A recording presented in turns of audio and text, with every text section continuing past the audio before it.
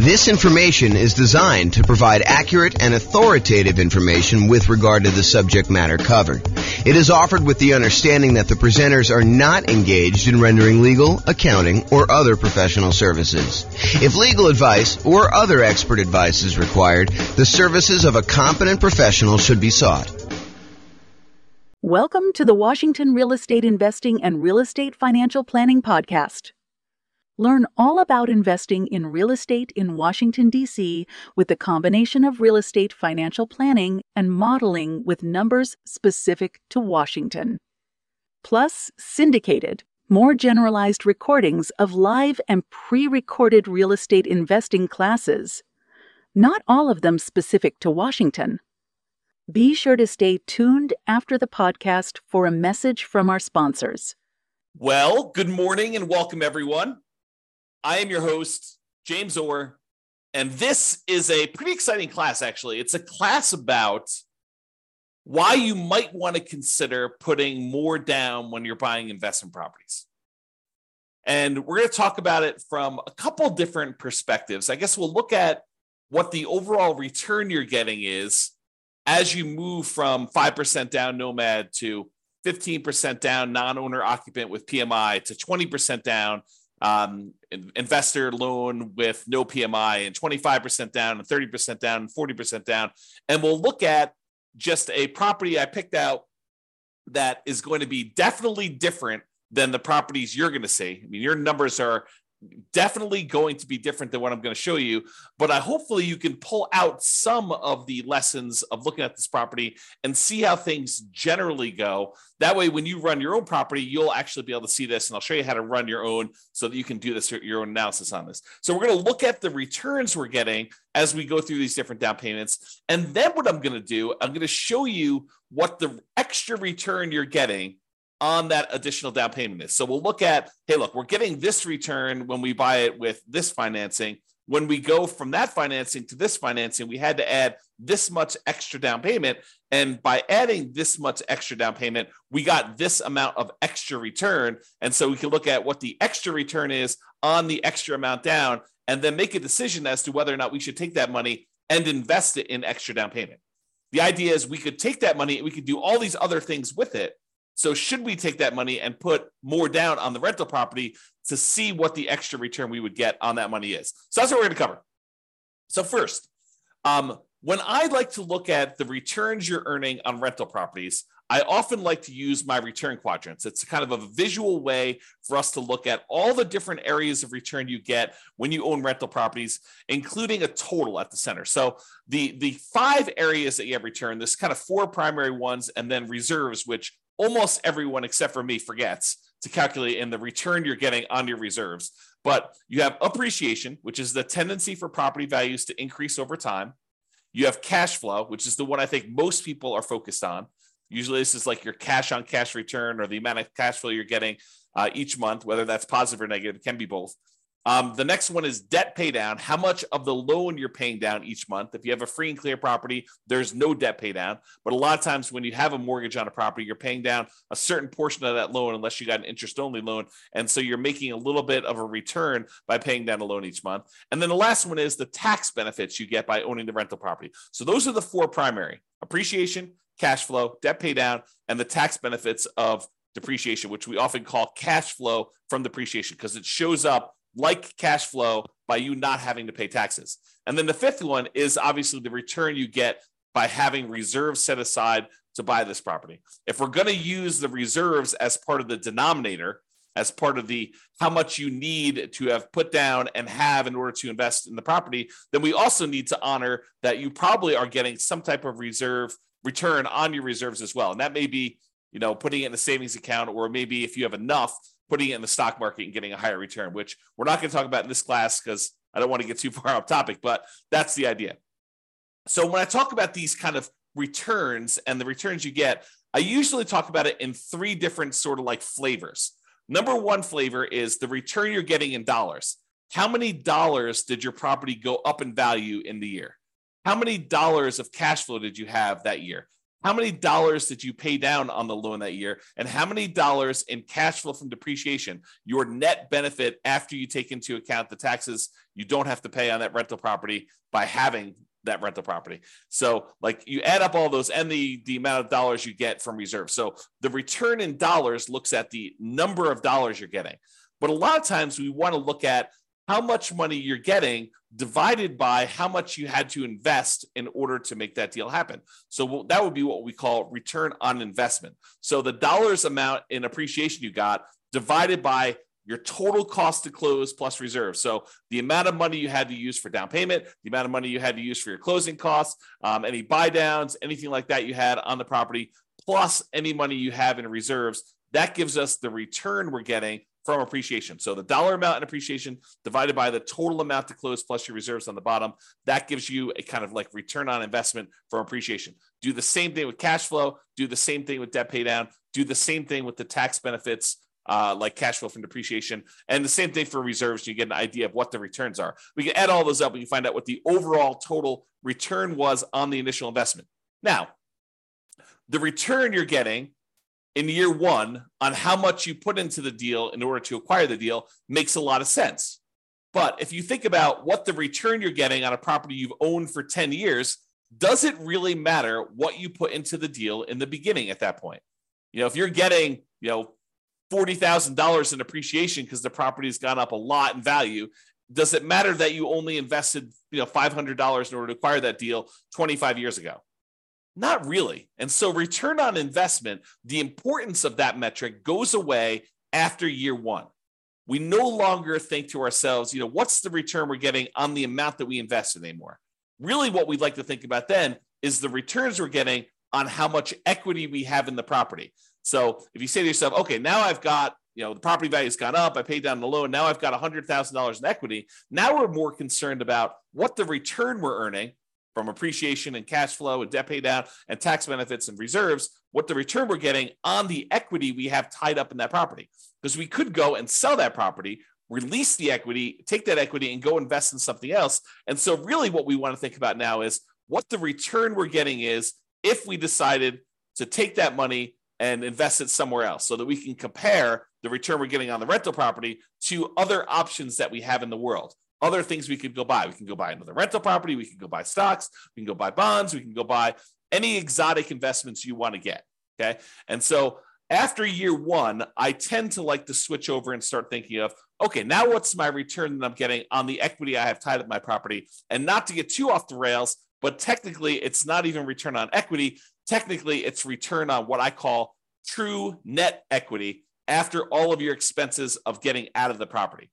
Because it's really not the return you're getting on the amount of equity you have in the property. It's really the return you're getting if you were to take that money out of that investment and you were going to go invest in something else. So we really need to know how much you'd walk away with in equity from that property. Your equity after you pay all your expenses, like your closing costs, your real estate commissions, the capital gains taxes you got due, and any depreciation recapture on any depreciation you took. So we want to look at equity after all those expenses. So we're not going to get into that today. We'll do entire classes on that concept, but I just wanted to introduce it to you. So now that I covered this, it's really like three flavors of the returns: return in dollars, which we'll talk about today, and return on investment, which we'll talk about today. We're not going to go into the return on equity stuff today because we're really just primarily focusing on when you acquire a property. So previously in classes, I think it was must have been late last week, we went over the loan comparison spreadsheet as shown on the screen here. And this is just an organized way for you to call up a lender and ask them about the different loans you're considering getting. And then you could fill in a spot on the spreadsheet for what the interest rate is for them, what the monthly PMI rate is, kind of make any notes about any points or anything like that you'd have to pay in order to get that. You put in your property value, and it does a whole bunch of calculations for you to show you what your monthly payment would be so that you can easily compare all the owner-occupant loans or all of the investor loans or all of the loans if you're considering any option that would work for you. So this is just to show you like this kind of summary spreadsheet. I am going to use the numbers from this spreadsheet as just like the example from today. Now, it is impossible for me to go ahead and pick an interest rate or set of interest rates because they vary depending on the loan. It's impossible for me to pick a set of interest rates for you where when you finally listen to this recording, that those interest rates are going to be valid for you. First of all, you probably don't have the same credit score exactly that the person that we modeled this kind of spreadsheet from. And interest rates change every day, sometimes throughout the day, depending on the lender you're using. And so it's not possible for us to do this. And I will also tell you the differences between certain loans does vary a little bit day to day as well. The cost to get those loans. So realize you can't use the numbers I'm giving you. You can't just automatically assume that the returns I'm going to tell you for adding an extra 5% down or going from 5% to 15% down or 15% to 25% down. You can't just assume that the returns I'm giving you are going to be valid for you. You have to do this math yourself. And in some cases, your lender or your real estate agent can help you. If they're unwilling or unable to help you, you can reach out to us and we'll do a consultation with you and help walk you through the math of how to do this for your own situation. But in a lot of cases, your real estate agent or your lender will be able to assist you in doing this math if you want to. Okay, so we've got all the loan information on here. Let's walk through. These are the different interest rates. I just entered a lot of these numbers in the Real Estate Financial Planner calculator so that we can actually do the math on all this stuff easily. So it just shows you a summary, though, of what the interest rates were for 5% down Nomad, 15% non-owner occupant, 20% down non-owner occupant investor, 25% down non-owner occupant, 30% down, and 40%. And so you can see that the interest rate is lowest for that owner occupant 5% down Nomad property. It is highest for that 15% down, and then it kind of goes down gradually as you put more down. So not only is the interest rate improving, but also you only have private mortgage insurance anytime you put less than 20% down. So in this case, it is going to be the 5% down loan and the 15% down loan are the ones that are going to have private mortgage insurance. And this is the private mortgage insurance rate shown here. So it is 0.4% for the 5% down loan as of the time of this recording and 0.47% for the 15% down. So the private mortgage insurance for you putting 5% down as an owner occupant is less than the private mortgage insurance you'd pay if you put 15% down as an investment property. So you think to yourself, look, James, I thought you told me that the private mortgage insurance was the insurance that I pay as the borrower to protect the lender in case I default.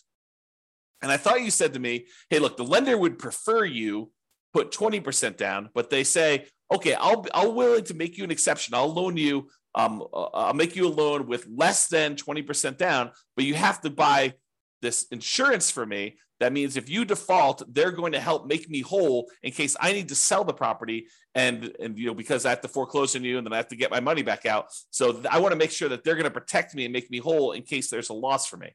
So you think that the insurance would be cheaper if you put more down, if you put 15% down. But there's a difference. Private mortgage insurance is not just the difference in how much you put down. It's also whether you're an owner occupant or an investor. It's also your credit score. So there's a lot of things that go into its number of people on the loan. So there's a lot of factors that go into the private mortgage insurance rate. And what I want to point out to you is this is counterintuitive, I think, to a lot of folks in that the private mortgage insurance for someone putting 5% down is lower than someone putting 15% down because we went from an owner occupant with the 5% down to a non-owner occupant investor with the 15% down. Okay, so in dollars, though, it's about $148 a month versus $155 a month and some change. So dollars, we're talking about, I don't know whatever that is here, $7 more per month. Not a huge difference in this particular case. Again, this can vary. So when you call up your lender, your numbers may be very different than what I'm showing you here. Okay? All right. An important notice. In the Real Estate Financial Planner software, I modeled this out and I'm showing you the return you're getting over the first year. However, I started in month 2. Why did I start in month 2 and not month 1? The reason why is in the Real Estate Financial Planner software, we do our modeling like the real world. In the real world, the first month you have a mortgage on a property, you buy a property on the first of the month, that first month you do not have a mortgage payment due. Why? Because the payment is due after interest has accrued for a month. You're not paying interest up front, you're paying interest in arrears. So the first month that you own a property, there's no interest due. The first month is when the interest accrues, and at the end of the first month, basically the first of the second month, the first day of the second month, is when you make a payment that includes the interest for the prior month and the small amount of principal that you're paying down on the loan in most cases. Okay. So the reason we're starting in month 2 is cash flow in month 1 looks exceptionally good. And I did not want to bias our numbers by using the return you're getting for the first month that you owned a property and have it skew that it looks like you got a lot more cash flow on a property, because you didn't. Okay. Even though in reality, when you buy a property, your cash flow, if you buy a property on the first of the month and you rent that thing out right away, then the return you get for that first month is amazing, because it's almost as if you don't have a mortgage that first month. You do, but interest is accruing and you haven't had to make a payment yet. All right. And then after you've owned the property for a month, then you make the payment. Okay.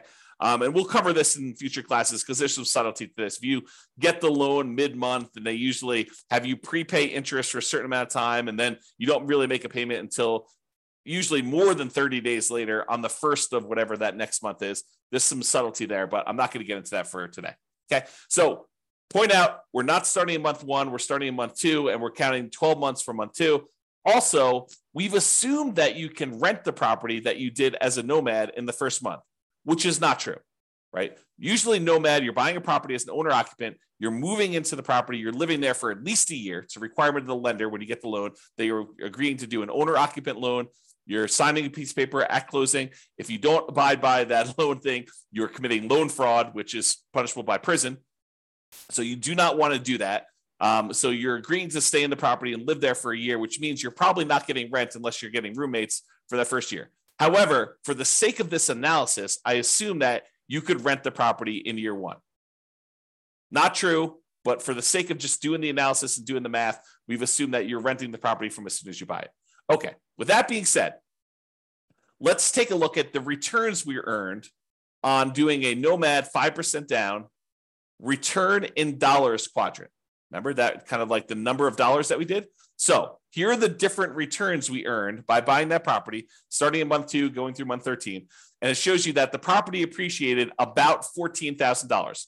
We assumed, I think I did the median priced home in the US. And so we assumed a 3% appreciation, which I think is pretty reasonable over a long period of time. It's possible property values can go up more than that. It's possible that property values can actually go down in value. But I've assumed that for this case, we're trying to do in a pro forma. Looking forward, I said, look, what do we think the property might appreciate? I said, let's use 3%. That's a very defensible, conservative position. So let's use that. So $14,100 is how much the property appreciated in the first year.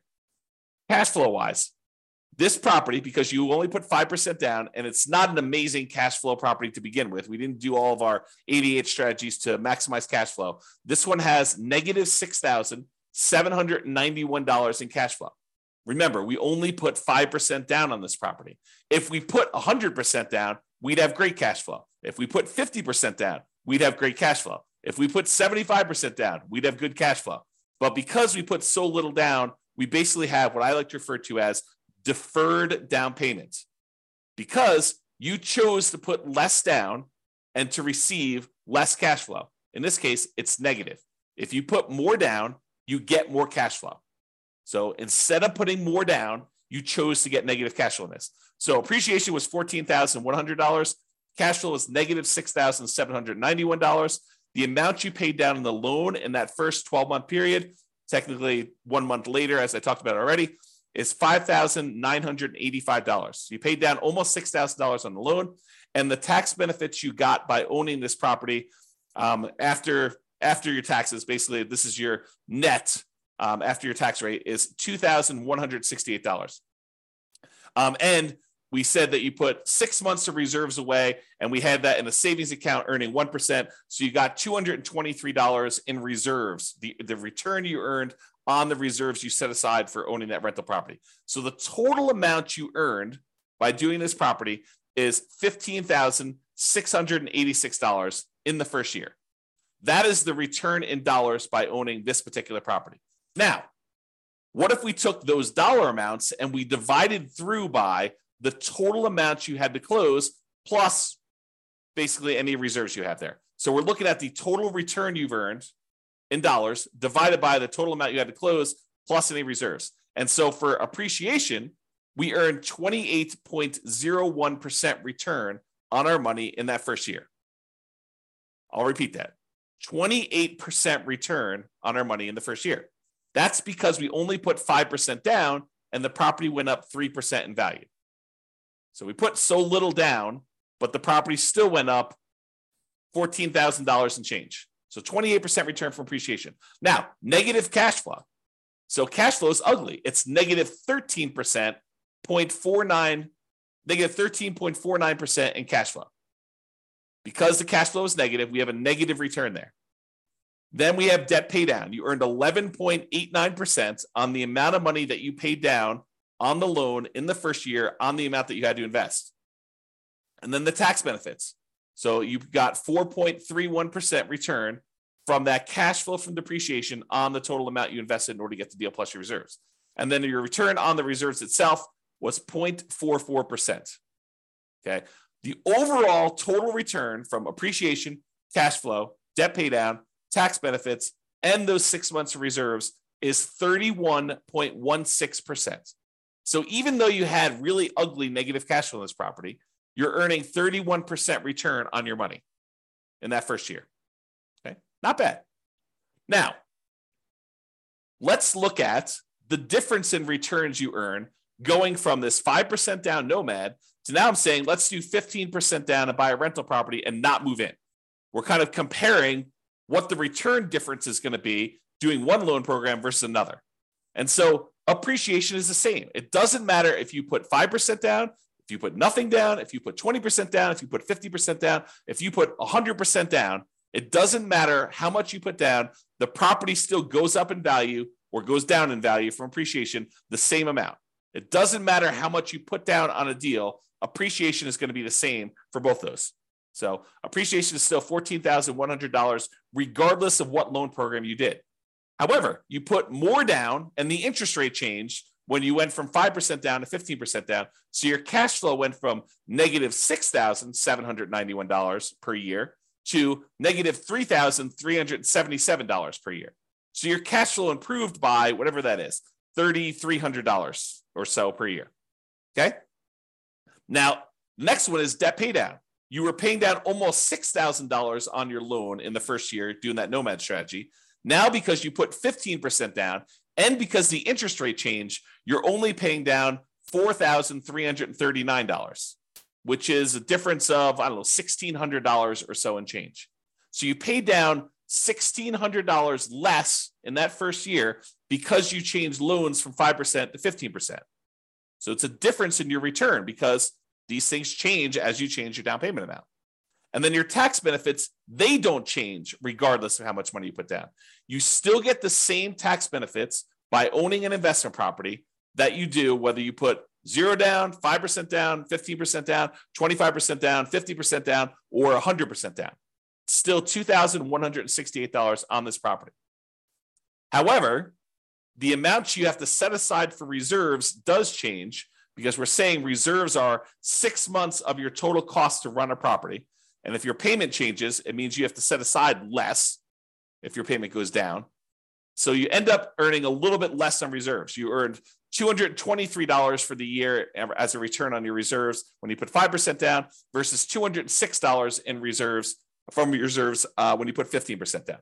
So the overall difference, you went from earning $15,686 by owning the property with 5% down to now you got $17,436. Squint really hard, about $2,000 more by putting an extra 10% down on the property. You went from 5% to 15% down.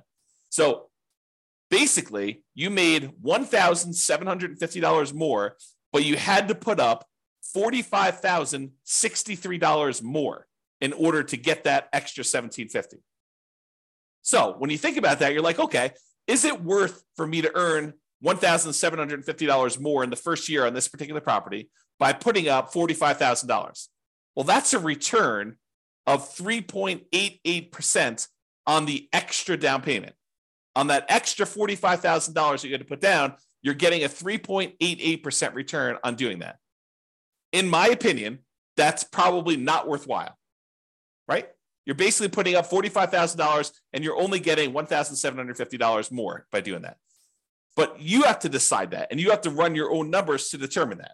Okay. So this is the math we're going to do. We're going to say, look, what's the return we're earning in total from doing, this particular property with this financing?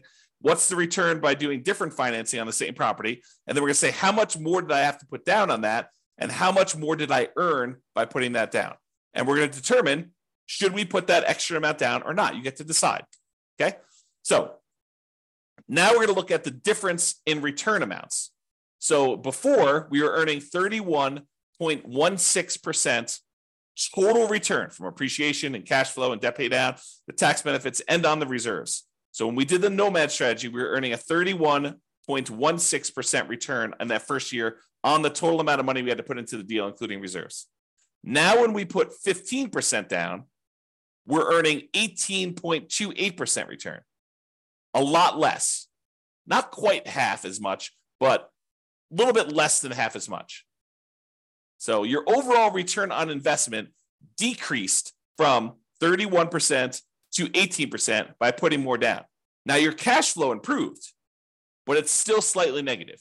Because I think a lot of folks are really focusing on this cash flow number. They're like, look, it's cash flow, it's cash flow, it's cash flow, especially when it's harder to do cash flow in our current marketplace. Prices are way up, interest rates are way up, rents are up, but they're not quite as much up to counteract both those high prices and those higher interest rates. But they're really focusing on cash flow. And yeah, cash flow does improve when you go from 5% down to 15% down, but your return gets cut significantly overall. You're much less leverage, also much less risky. If you measure risk as, different things like your resiliency to changes in rent, or your resiliency to changes in prices, or the amount of reserves you have set aside, or your debt load to your net worth, or your debt load to your liquidity, like all of those different measures of risk, when you put less down, those tend to get better. So less risky. All right. So I've gone through the first one a little slower.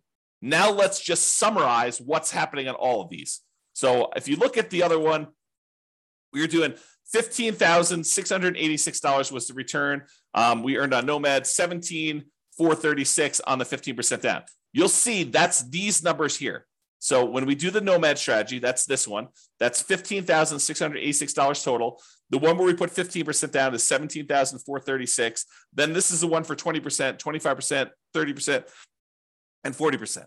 And all of these bars show you the breakdown. So it's $14,100 for appreciation for each of the individual properties. It just summarizes all of them for you.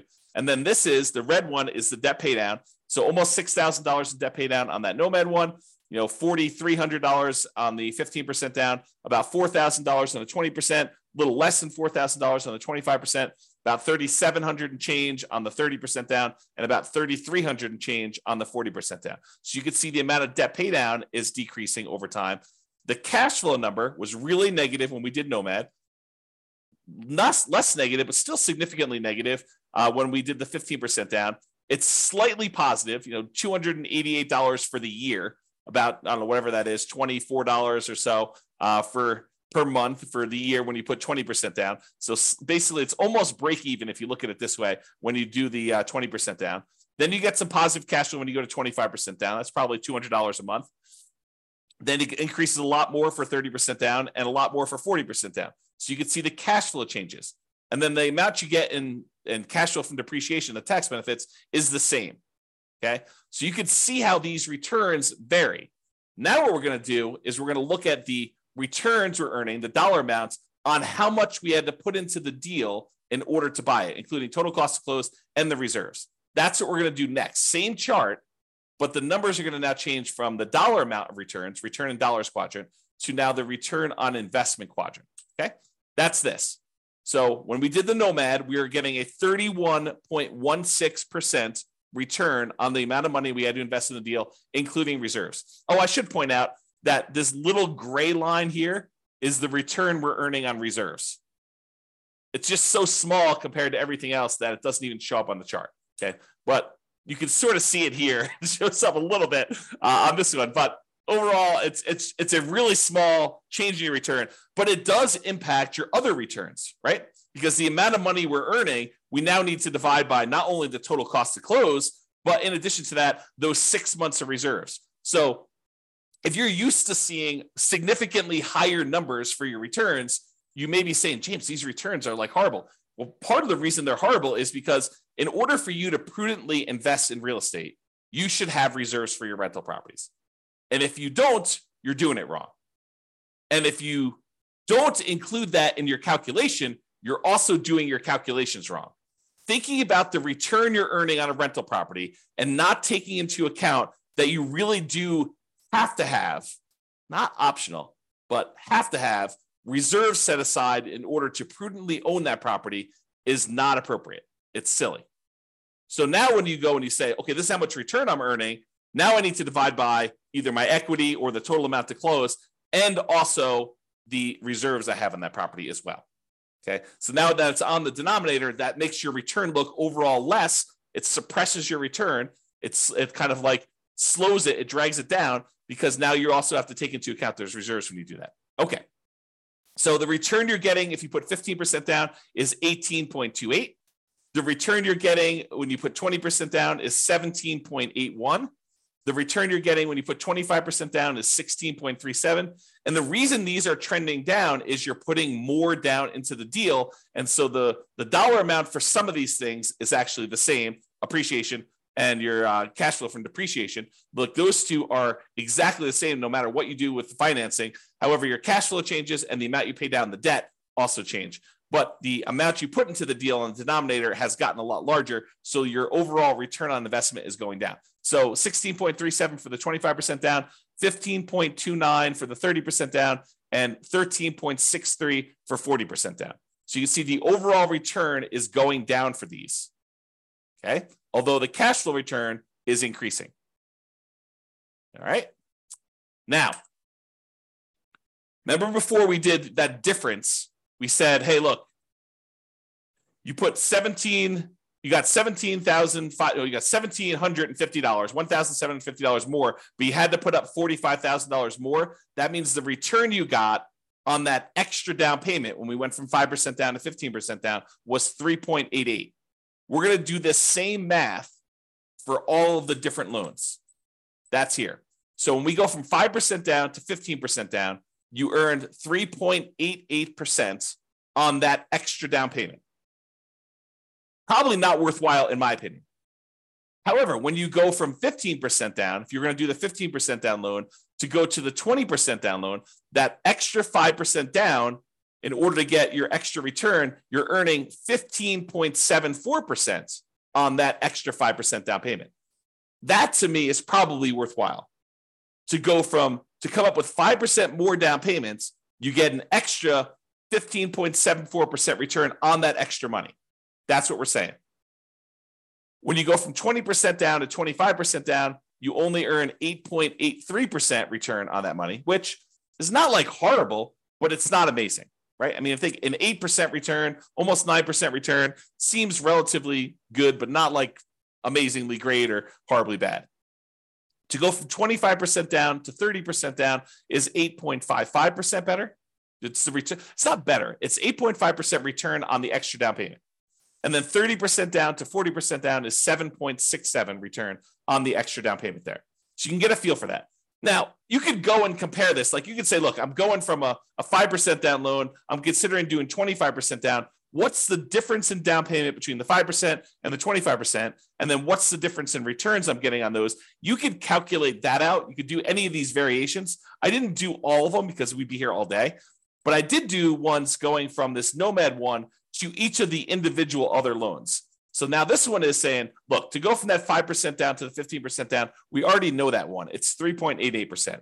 But what if you go from doing Nomad with 5% down to putting the full 20% down? And you want to figure out what the overall return is on that difference in that 15% difference and the return difference you got between those. Well, that's a 7.72% return on the extra down payment. When you go from 5% to 25% down, that's an 8% return on that extra down payment. Go from 5% down to 30%, 8.11, and go from 5% down to 40%, that's 7.98.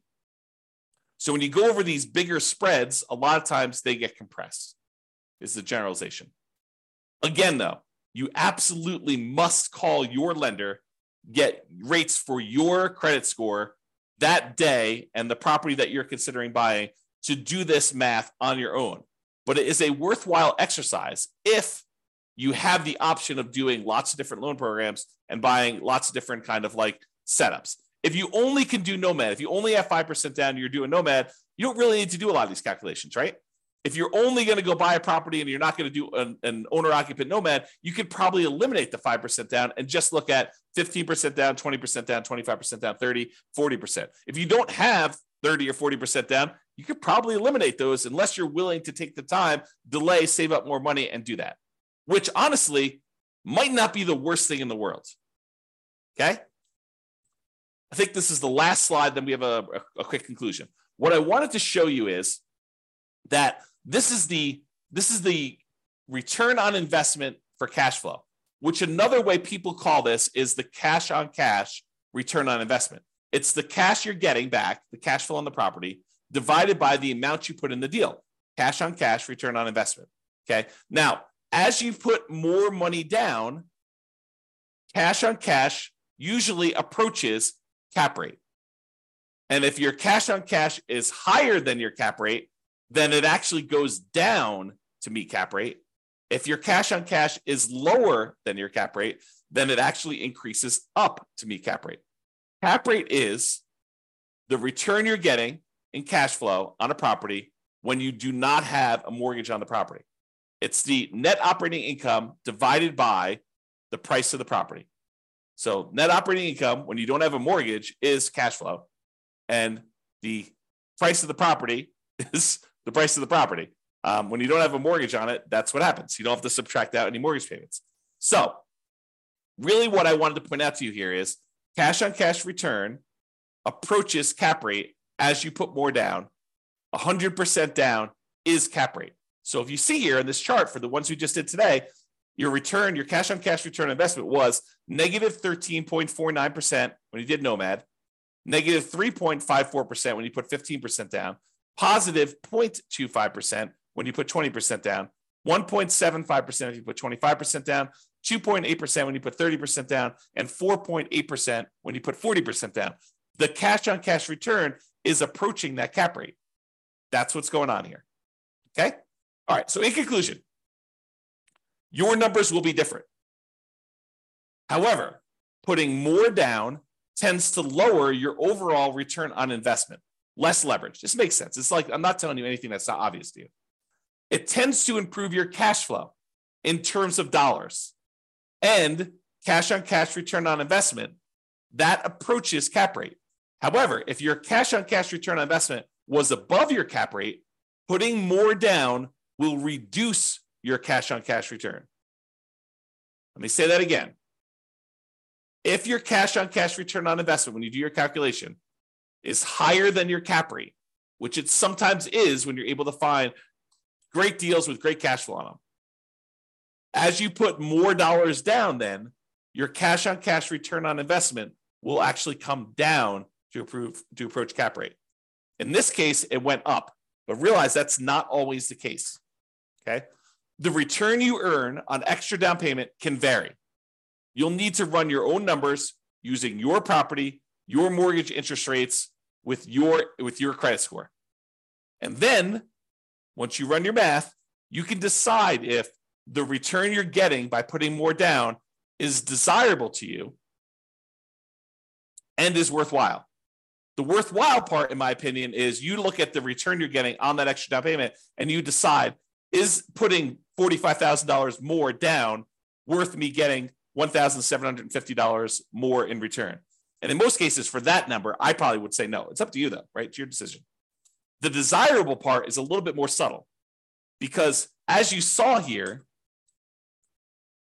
where the return goes when you put more down changes. Appreciation and tax benefits, they stay the same. So you're not really messing with those. However, it's a balancing act between how much cash flow you get and how much debt pay down you get for how much you put down. These vary a lot with down payment. And you put more down, you tend to get less debt pay down, and you tend to get more improved cash flow. And so you got to figure, a lot of people are focused in on this cash flow number, and they decide, hey, look, I'm going to go put more down because I want to get improved cash flow, or pick another property that has better economics, right? I think that's another solution for a lot of folks. Plus all the 88 strategies that we're not going to cover today. Okay. All right. So that's all I got for you. Thank you all for coming. I do appreciate it. I assume there's no questions. No one's been asking any questions. No one's been interacting. So thank you all for coming. This has been James Orr. Have a great day, everybody. Bye-bye for now. With home prices up, mortgage interest rates up, and rents up, but not quite enough to counteract the higher prices and interest rates. Cash flow on rental properties in Washington is harder than ever. Book a call with the Real Estate Financial Planner to apply our proprietary 88 strategies to improve cash flow on your rentals. See the show notes for a link to schedule your call and improve your cash flow today. If you're a real estate agent, lender, or professional in Washington that wants to help our real estate investor listeners, consider reaching out to learn about collaboration opportunities with this podcast.